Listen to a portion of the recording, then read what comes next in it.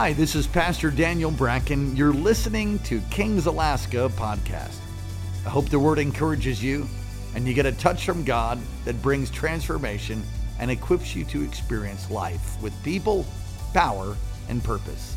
Thank you for joining us. Enjoy the word. I'm going to ask you to take your Bibles and turn with me to a passage of Scripture as you remain standing. Say it one more time so I'm out of the picture. Can you say it one more time? Yes.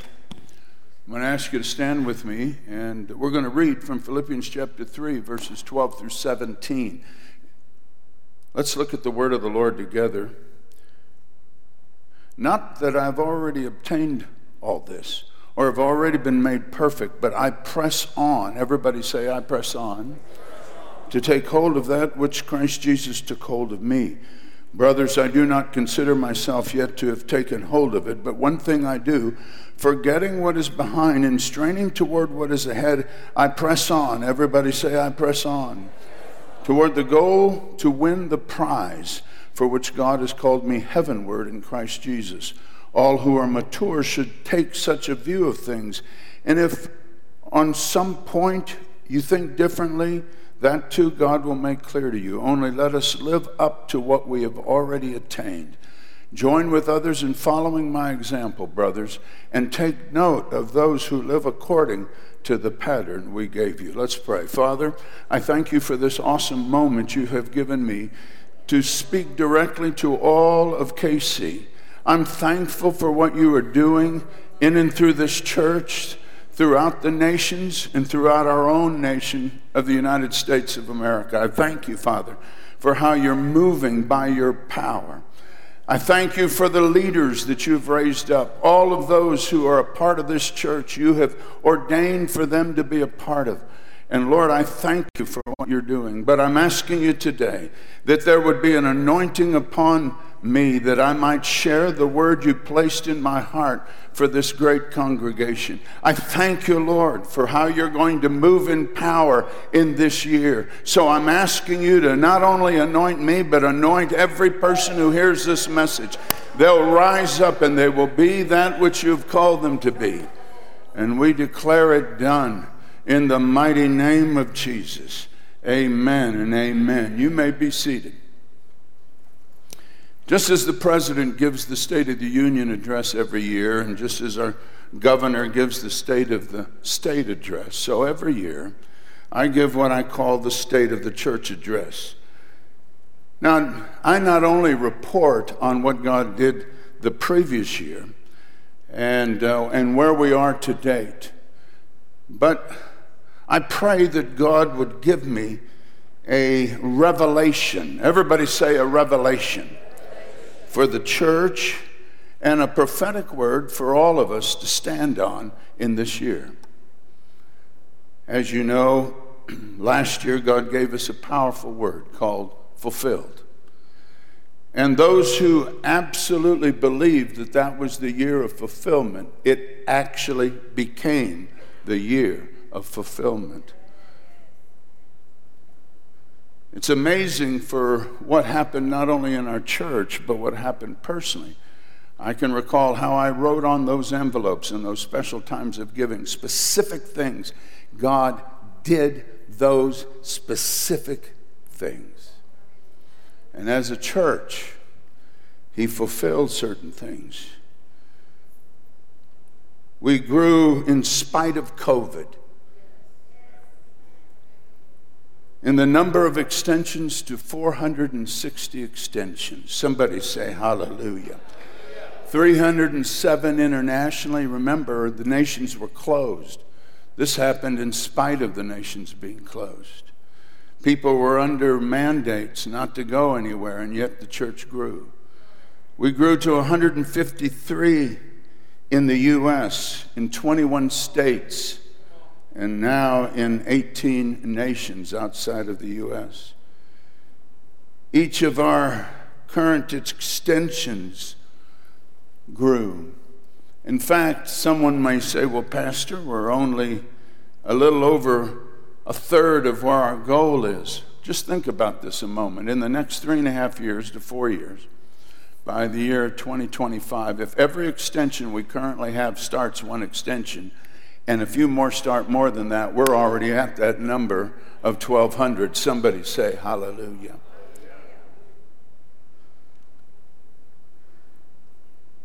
We grew in weekly attendance. As best as I can estimate, given the fact that it's very difficult to get all the figures during COVID, many people are not able to be in church. They're on streaming and all the other things. But as best as I can estimate, we minister weekly to 45,000 people, 30,000 of them internationally and 15,000 in the United States. We grew in the number of people that were saved and transformed by God's redeeming power. Every single week throughout our church, all of our extensions have experienced the wonder of seeing people redeemed by the blood of the Lamb. It's an amazing thing to see. We prayed specifically last year that God would release resources, $2 million a month, to come in from our U.S. church. And God graciously put it on the hearts of people to give. God graciously prospered our people, and they gave in crazy faith. And as a result, when we closed this year, we saw over $25 million come through this church in 2021. Blessed be the name of the Lord.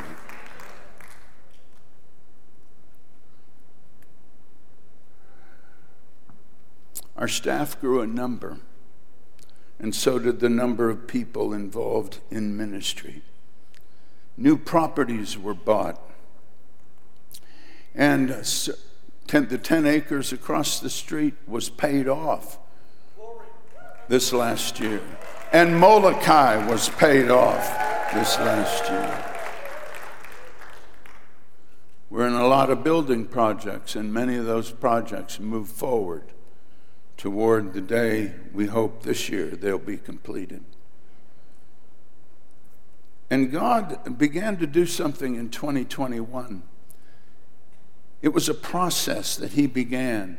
You see, some of the things that we wrote down and we cried out for were not fulfilled in 2021, but the process began. Everybody say the process began to see it fulfilled in the future. That brings me then to the word for this year. The word is a challenge, the word is a lifestyle, and the word is a promise.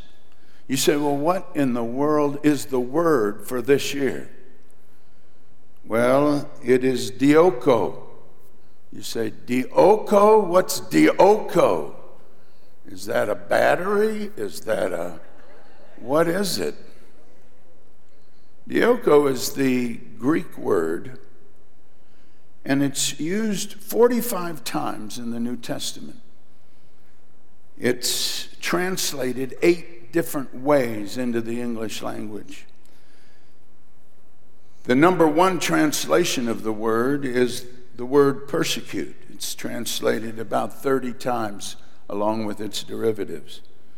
It's translated pursue the second most times, and that's 5 times.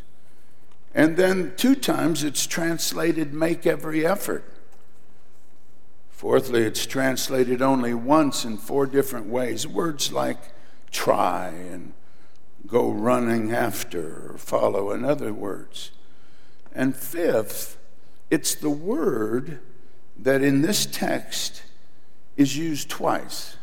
It's the word press on. Everybody say press on. Now, what it actually means then is not just a kind of hanging loose idea, well, I'm pressing on. It's a passionate, pursuing, making every effort, straining toward the mark to finish the race. It means to press on toward a goal. It's like a detective who spends his entire life looking for that criminal, doing everything he can to find him. You would say, well, Pastor, How was it that Paul would use such a word to describe his life? It's because Paul was passionate. He was passionate in such a way that he persecuted Christians. That's why the word can be used like that. He would travel from Jerusalem to Damascus to arrest Christians. And when he met the risen Lord on that road, that passion was turned to the fulfilling of the will of the Master. If we're going to do anything in this life, that word has to grip us. If it doesn't, our life will be wasted. Everybody say it, press on. Everybody say it again. Press on. When you check out the context of this particular passage, you'll notice some things. First, Paul is concerned about the Judaizers. You say, Pastor, who in the world are the Judaizers? Well, these were people who believed in Jesus, but they were so passionately tied to Judaism that they thought every believer had to become a Jew or they truly weren't a follower of Jesus. And Paul's argument, as you can read it in the book of Romans, and of course the whole entire book was written on his argument, the book of Galatians. He's saying, look, if becoming a Jew would save you, Jesus wouldn't have had to die on a cross. The law cannot save. It just tells us we're sinners. We needed a Savior, and there's only one. His name is Jesus, who died in our place. And the only way the true righteousness can come forth is by our believing on him and receiving what he came to give us, forgiveness of sins and eternal life. He begins to tell us not only about the Judaizers, but he tells the church in Philippi of what he was before he became a Christian, a person with a lot of self-confidence in his own righteousness. Well, when he met the Messiah, he realized all his false conceptions of religious righteousness was nothing more than trash in comparison to knowing Christ and becoming righteous by faith in him. His passion then became to know. Everybody say, to know Christ. To know Christ intimately in every aspect of his life. Paul shows very clearly the secret of his life. And that was, I press on. I press on to know him intimately. Everything in my life is focused on knowing him. I press on. The future is ever before me. The time he has given me, he's given me for a purpose to fulfill his will. And he realizes he hasn't obtained in the present everything that God has called him to. He wants to know God. He wants to know our Lord more. He wants to do what our Lord wants him to do. His goal, and listen to how he says this. It's an amazing thing. His goal is to take hold of that which took hold of him. Now you go, what is that about? Well, one of the problems of the New Testament, if you're reading it in the Greek language, it's called the Koine Greek. It's the Greek, common Greek of the day. Things make a lot more sense. It's when you have to translate something from Koine Greek into English, it doesn't make sense sometimes in our English language. It's like, I don't know if you've ever preached to another group of people that didn't speak your language, so you have an interpreter. Well, if you ever have tried to share a joke with another culture using an interpreter, nobody laughs because it's almost impossible to share a joke in another language when it's not culturally appropriate or they don't have any clue of what you're talking about. Well, so it is with the Greek language. Sometimes there's phrases. This is one of them. This whole passage is one of them. But let me see if I can bring some insight to it. And that is this: Jesus revealed himself to Paul, remember, on his way to Damascus to arrest Christians. In fact, God sovereignly seized him. That's what it means by take hold. God sovereignly seized him. His goal then in life, his passion, if you will, is that which God revealed to him on that Damascus road, is what he yearns then to seize for the rest of his life. Now, what did God reveal to him? Well, you'll notice that it's twofold. The first is found, remember when Saul was his name at that time, he took his Roman name Paul. Later on in his life and ministry, he became known as the Apostle Paul. But he was named after King Saul because he was of the tribe of Benjamin. That was the hero of the Benjamin tribe, so he was named after him. But what was interesting is that when Saul met Jesus on the Damascus road, God spoke to a man by the name of Ananias to go and pray for Saul. You know the story. It's very familiar. Ananias says, I don't want to go pray for him.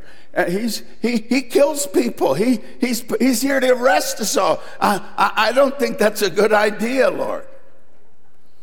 And God speaks to him to go. Now listen to what Ananias says when he goes to pray for Saul. He prays that he would see, and so he laid hands on him, and immediately the blindness came off of Saul's eyes. But listen to what Ananias said to Saul. The God of our fathers has chosen you, has seized you, has taken hold of you. Are you with me here? Listen to what he says. And he says he's seized you to know his will and to see the righteous one and to hear words from his mouth. That is why for Paul, his passion is to know Christ. You see, for him, the knowledge of Christ isn't some little theology. It is the literal living out of who Jesus is and seeing that become deeply a part of our lives so that when people look at us, they see Jesus. It is a very sad thing when you get up to preach a message and you look out on those congregations and you can see it in their eyes. They don't want to be there. They're there because they got to be or somebody made them come. There's no hunger for God. I can endure an hour and a half service and like that, they're out of here. They have no concept of pressing on to know him. But the second thing is seen. And the second thing is seen in verse 15 of what Ananias said of Acts 22. Listen to what he said. You will be his witness to all men of what you have seen and heard.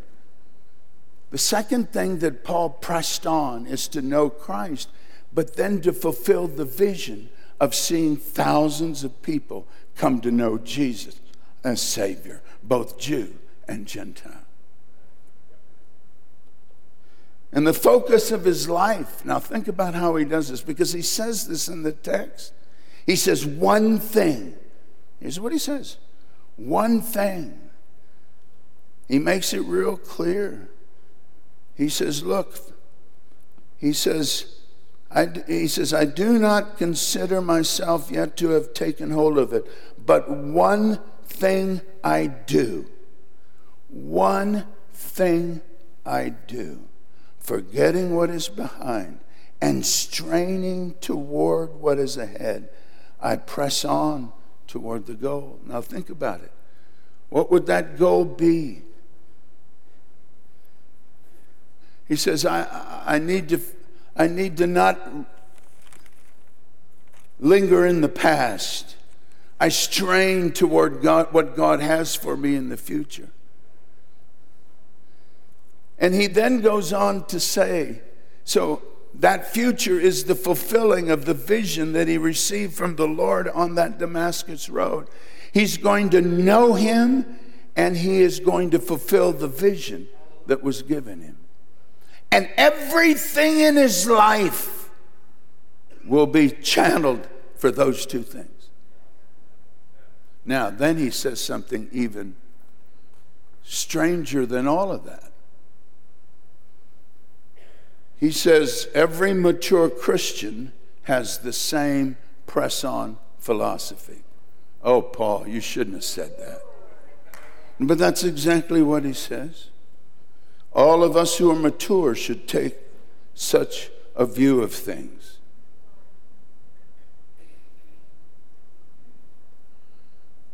Now let's stop here for a moment. Is that your view of life? No, it's to get that fancy car. It's to live in that fancy house. It's to get a high-paying job and brag about it to all my friends of how wealthy I am. Shame on you.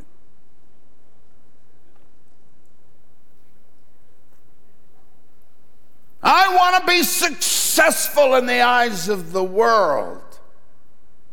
Right. All who are mature Christians has the same press-on philosophy as Paul did. And what is amazing to me is just prior to this word of the Lord for our whole church for 2022, God had me do a series called It's Time to Grow Up. This needs to be added to that series. Everybody say a press-on philosophy. And finally, Paul in this text says we all need mentors. Listen to how he says it. Join with others in following my example, brothers, and take note of those who live according to the pattern we gave you. So he says, look, everyone needs a mentor. I'm going to be your mentor. I want you to follow me. And he says, you mark people that are following me as well. Those are the ones you hang out with. Those are the ones that you elevate. Now listen to me, because God is about to speak to all of us very clearly about where we're at. Number one, it's easy to forget what Christianity is. You know, we all say, well, Christianity is not a religion, it's a relationship. Right, you're absolutely right, except here's the problem. Think about relationships. Think about the most precious of relationships, the covenant relationship, which is, and Paul uses the covenant relationship of marriage to describe the relationship between Christ and his church, right? There in Ephesians. So he uses that covenant relation. Let's talk about that. Because like marriage, the task of a marriage is to spend your entire life knowing your spouse. And I'm telling you what, that is an amazing task. Because at every stage in life, things shift. When Colleen and I were young, wow, lots of exciting things. Then kids came, whoa, lots of exciting things. Very different.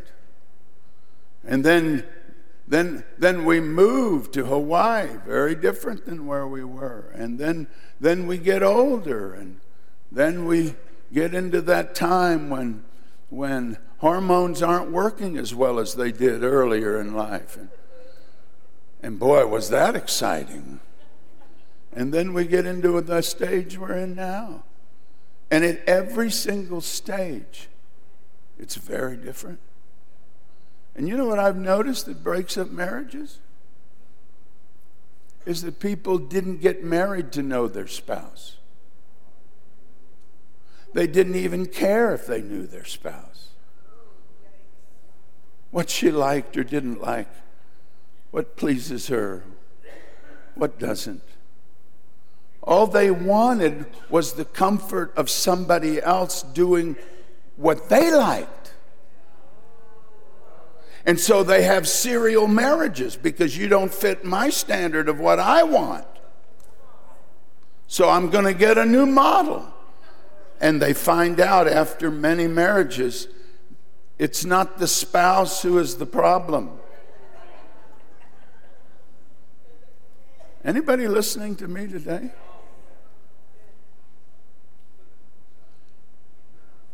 You see, a covenant relationship that we have with the Lord not only begins by meeting him in faith and receiving him as Savior, but then the whole focus of our life is Christ and him crucified.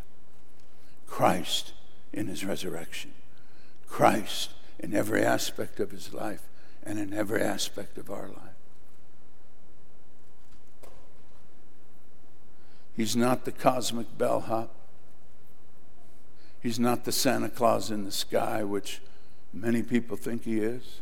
And if he doesn't do what I want, forget it, I'm leaving. It's like some people that come into a church and they have all the plans of what they want the church to be. That's not their call. Their call is to serve in light of what God says to do. I don't care if you don't like this carpet. Is that going to destroy your ability to be in the church because you don't like the color of the carpet? Well, I got a good idea then. You pay the $100,000 to get it changed, and we'll consider possibly changing it, maybe making it a color more like what you want. See, sometimes we get weird about, we're in a covenant relationship with the living Lord. We have come into this house as a covenant relationship. And that covenant relationship is to know the Lord and to do his will. That's it. It's to fulfill his vision. He seized us. You say, what are you talking about? He sees me. I made a decision to follow Jesus. Stop for a moment. Think about it. Who was praying for you? How did you even get to that point where you received Christ? There was something happening way beyond what you know that moved you into the place, that brought you where you are. And you made a choice. Yes, you had that choice. It's real. But it was God at work all the way through the process. You could have aborted his will for your life, but you chose. But it was God who seized you. Now, why did he seize you? So you could sit around and look stupid? Why did he seize you? You're a part of his body. And if you're not working properly, it affects the entire body. You say, well, I don't understand that. Oh, you know you understand that. If you ever cut your finger, your little finger, and it gets infected, and it's painful, did you know that little finger can affect your whole body?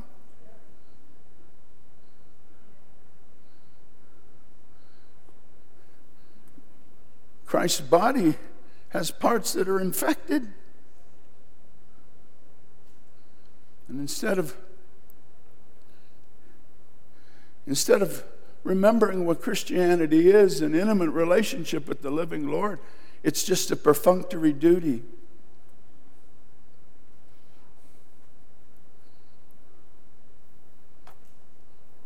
Can a marriage last like that? I don't think so. And what makes you think a marriage with the Lord's going to last? When you have no passion for him, no love for him. Don't bother me. Don't bother me. Don't bother me. I show up to church once a week, or maybe it's once a month when my family's not here and I don't have a golf date. I'm there. Why are you bothering me? Is this just a movie that you go see and then leave? Or are you in a place where you can grow in the knowledge of the Lord and worship him? It's easy to forget what Christianity is. You see, that's why we We press on. That's why we pray, so we can hear his voice and we can hear and do his will. That's why we serve. It's because we know he pressed all the way to the cross to redeem us. Our little time we spend serving is simply a thank you, Lord, for how you served us.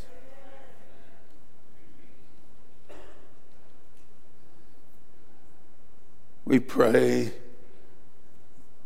We press on in prayer in mornings, even when we're tired, because we recognize that we get to join Jesus in his task of intercession for all of us. Oh, my. And we get to be with him and intercede on those things that are on his heart. We press on in loving people, even the unlovable. Some of you are married to someone like that. Don't get discouraged. Just thank the Lord. You get to press on. You get to press on in loving. You get to learn what it means to love the unlovable. We press on in giving.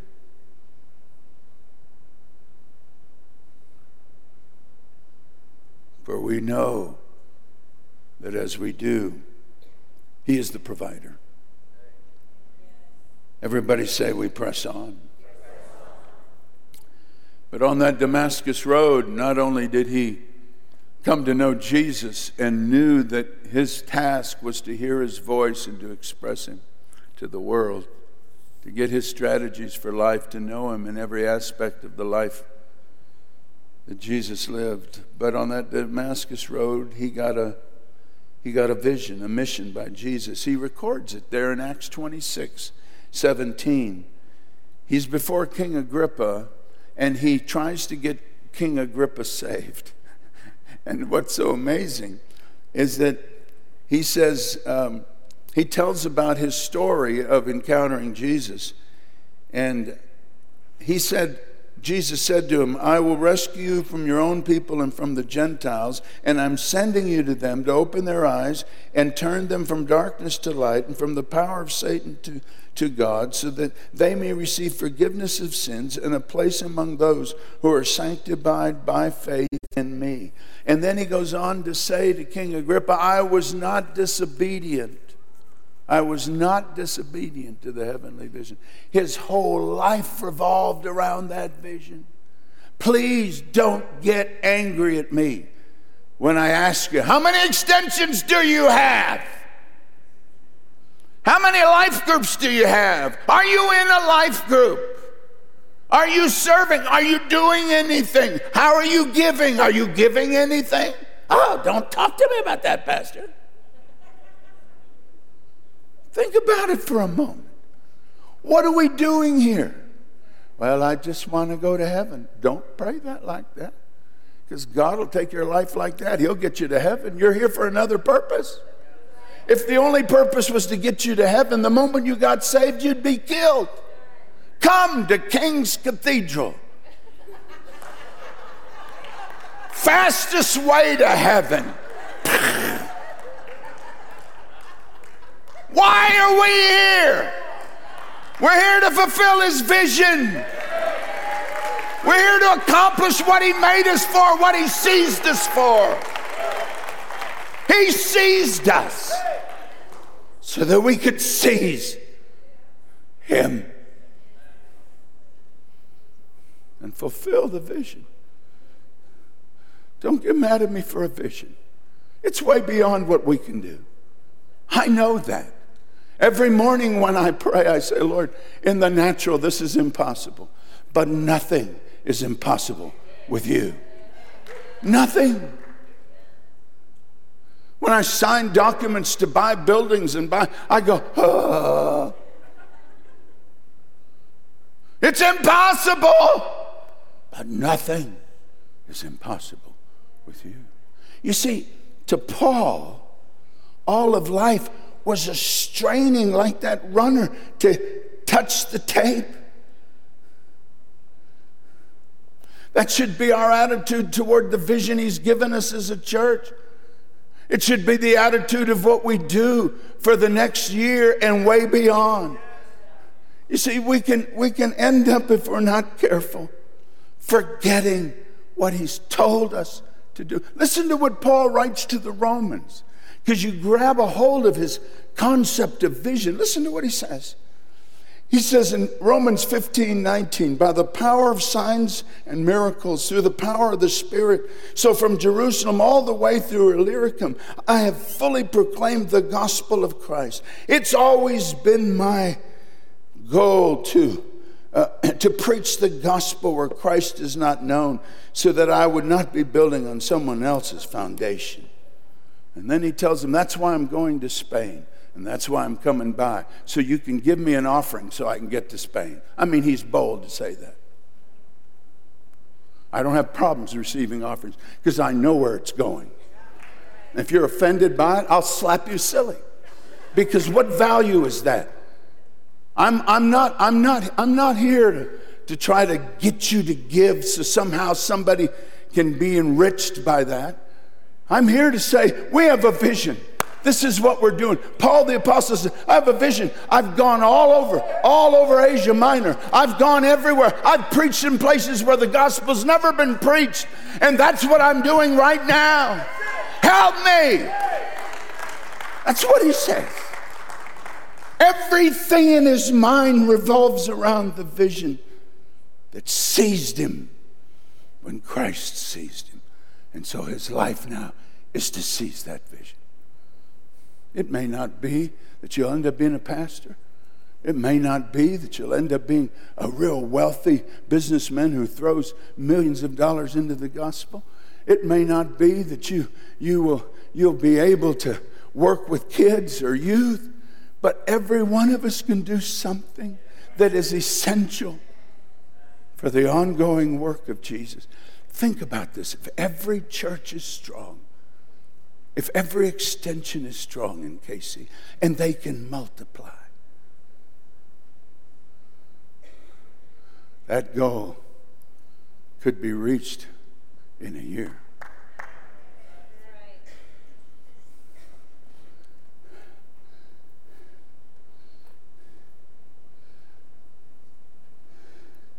Keep in mind, Jesus said, I will build my church and the gates of hell shall not prevail against it.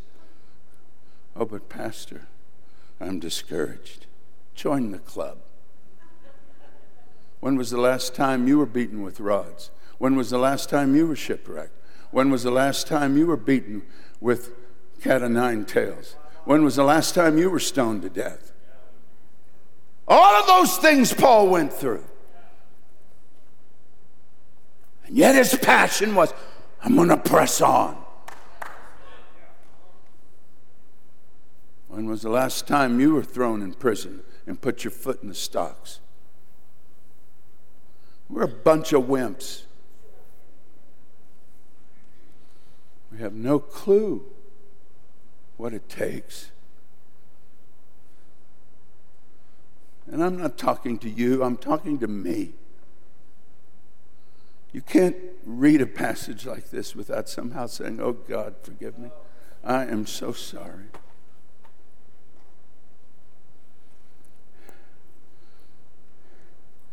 We cannot focus on our future if we are allowed to keep focusing on our past, which limits us.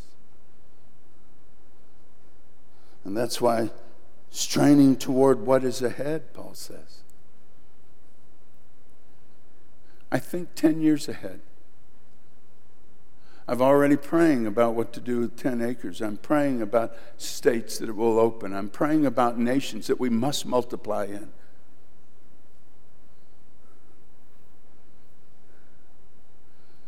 You say, well, what keeps me in the past? Well, some of it's your past hurts.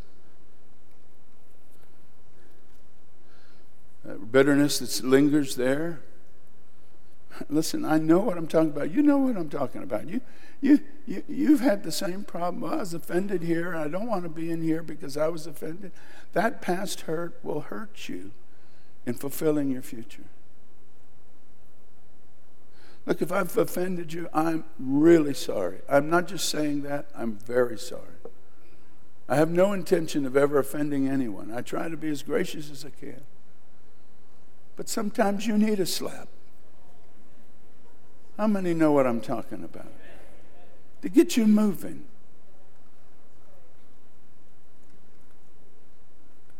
Sometimes it's false fixations. If I was only in a different place, everything would be great. If Pastor, you would give me money, everything would be fine. Right?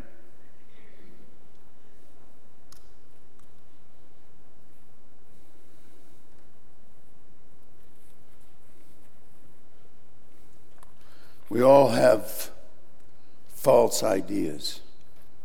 Our name needs to be in lights because we're so marvelous and you have me doing this.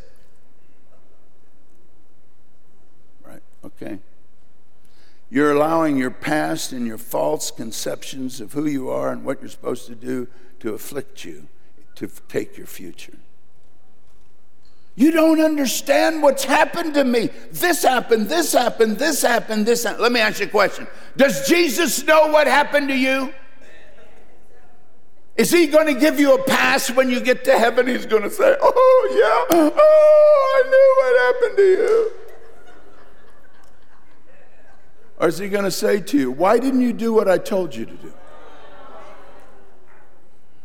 Why would you allow that to rob you of the vision I gave you?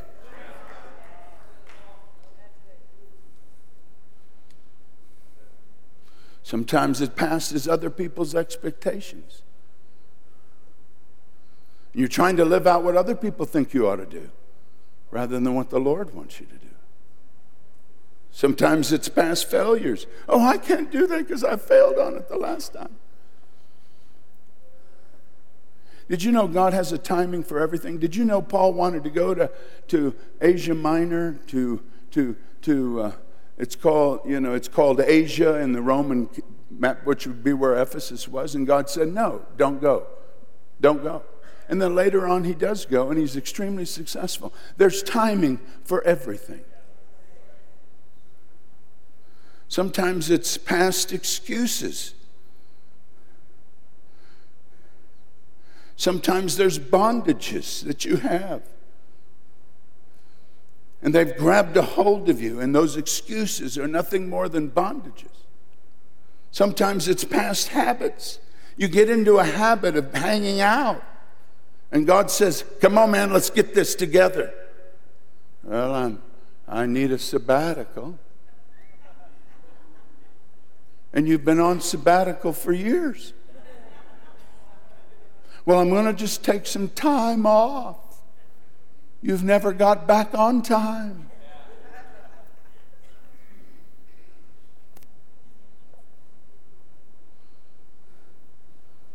Please don't let those past destroy your future. You be future focused. I'm future focused. I'm future focused. I have a certain amount of time. In that certain amount of time, I've got to accomplish this. And then we notice the importance of one thing. I love what the psalmist is saying. One thing I desire of the Lord, and that will I seek after. Paul uses the concept of one thing. One thing thou lackest, Jesus said to a self-righteous rich man. Rich and ruler, sell all you have and give it to the poor. One thing. If he had done that one thing, his whole life would have shifted. One thing is needful, Jesus said to the busy Martha, who was criticizing Mary. One thing you need to learn of me. One thing I know, exclaimed the man who received his sight in John 9. One thing I know, I once was blind, but now I see. What's your one thing that you're focused on? Saying, God, use me.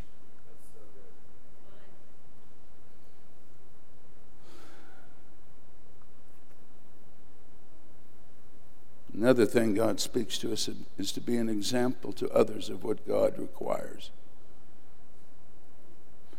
I've had my dad and mom who are a mentor to me, Pastor Sapp, Dr. Cho, Dr. Peter Wagner, Dr. George Wood. Dr. Wood just died. All of my mentors are gone. These were people that spoke into my life by what they taught me, what they did, what I observed from them. You say, well, Pastor, what are you going to do? I'm going to try to be a good mentor myself. And you don't become a mentor by words. Words are important, but you become a mentor by what you do and how you do it. And Paul says, look, follow me. He said, I'm not ashamed to be a mentor. Everything I do, the emphasis I make in this church is because I honestly believe this. That if you serve, there'll be an anointing on your life that'll break through many problems you face in life. If you pray, God will answer those prayers, and you'll see time and time again God's working. If you give, God will prosper you. If you witness, God will allow you to see the joy of seeing people saved. There's nothing like it in the world. That's why every year I have Ken Gobb here. Every year. You say, he's old. Yeah, but he's doing stuff that nobody else is doing. Every day he sees somebody one-on-one saved. Every day of the year. And he's done it year after year after year after year. Don't tell me you want to be an evangelist and you can't lead one person to the Lord. Well, we don't have the music, and we don't have the pulpit, and we don't have the crowd. You make your own crowd. You see, you be an example to others. You see, this whole passage to me is fascinating because you'll notice press on. Everybody say press on. It's a challenge. Everybody say a challenge. It says stop being lazy. Stop wasting your time. Break all of those things that are binding you from fulfilling God's will. God sees you, so press on. Everybody say press on. Turn to your neighbor and say press on. It's a lifestyle. The Apostle Paul didn't say this because he was in a pep rally and he decided, I'm going to get everybody excited. This was his life. It's a lifestyle. Press on. It's a race. You got to fulfill it. When you stand before the Lord, the question will be, did you fulfill what I told you to do? Jesus said, not every man that crieth, Lord, Lord, shall enter the kingdom of heaven, but he that doeth the will of my Father. Are you doing his will? But thirdly, it's a promise. You see, Paul talks about a prize. He doesn't tell us what the prize is. Of course, we can know from Scripture some of those prizes. It's the words of Jesus in Luke 19 when he says, well done, good and faithful servant. It's the crown of righteousness which the Lord, the righteous judge, will award me on that day, as he says in 2 Timothy chapter 4. It's the unending presence of the Lord, as he mentions in 1 Thessalonians 4. It is no eye has seen, nor ear or heard, or nor heart has even conceived what God has prepared for those who love him, as he said in 1 Corinthians 2. But the key is that there is nothing you will ever do in life that God will not reward you, because he is a rewarder. This is a promise to you and to me. If we'll press on, the challenge will be fulfilled. Our lifestyle will change, but God's got something good for us. Stand to your feet. Lift both hands to the Lord and just begin to praise him that we have the privilege of serving him. Come on. Would you lift your voice and praise him? Would you lift your voice and praise him? Lord, we praise you today. We thank you. We magnify and glorify your holy name. I thank you, Lord, that we're a part of a church, a community of faith, that we can encourage one another. That's why you told us in your word to stir up one another to love and good works. We can help each other to press on. That's why you gathered us together as a church. We're not here just simply to watch a program on television. We're here to interchange our lives with others, to encourage, to strengthen. That is why you built the church, so that we could be passionate in our pursuit of you and fulfill your will. Oh God, do it in us. Put your hand on your heart. Pray it with me. Dear God, do whatever you have to do in me to change my thinking, that I might press on in the difficult times and in the good times. May I press on in loving, in serving, in praying, in giving, in being all you've asked me to be. Help me to press on in knowing you and being your representative in our world. Help me to press on to make your church what you want it to be. Help me to press on to fulfill the vision you have given us. And I'll be sure to give you the praise.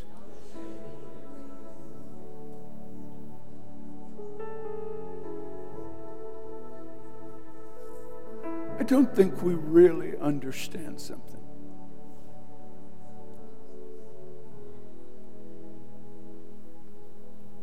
God is looking for someone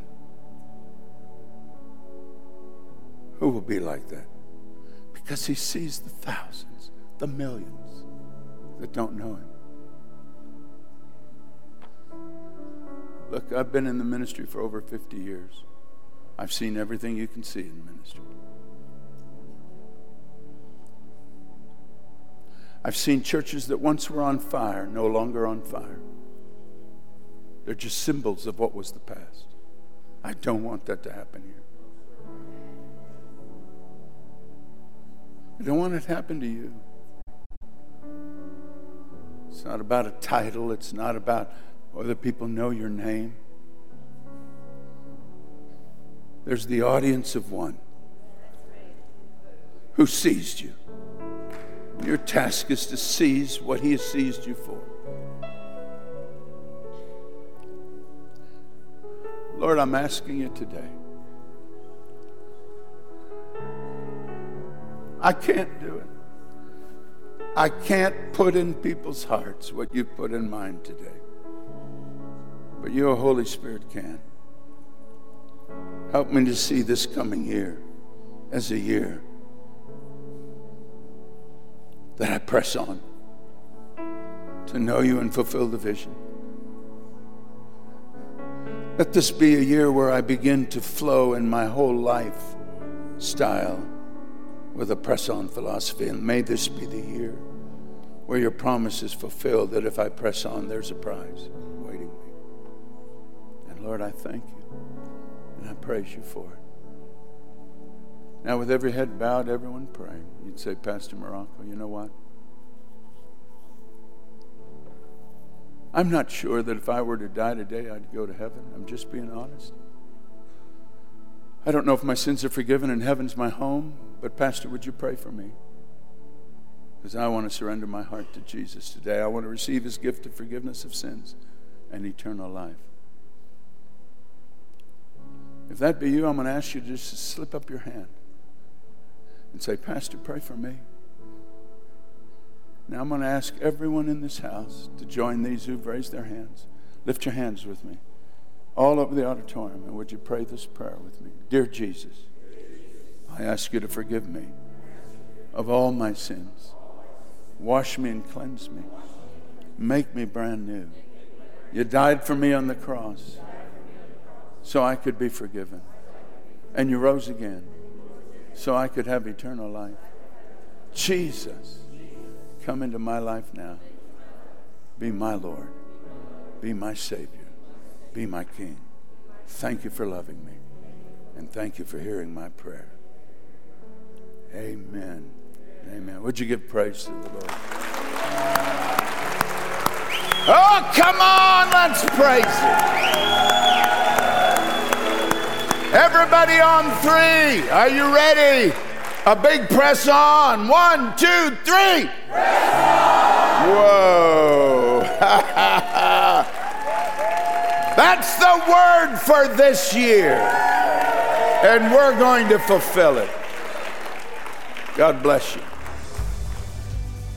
Well, I hope you were encouraged by God's Word. Thank you again for listening to Kings Alaska Podcast. God bless you. For more great content, go to kcalaska.com. And may God's face shine upon you and give you peace.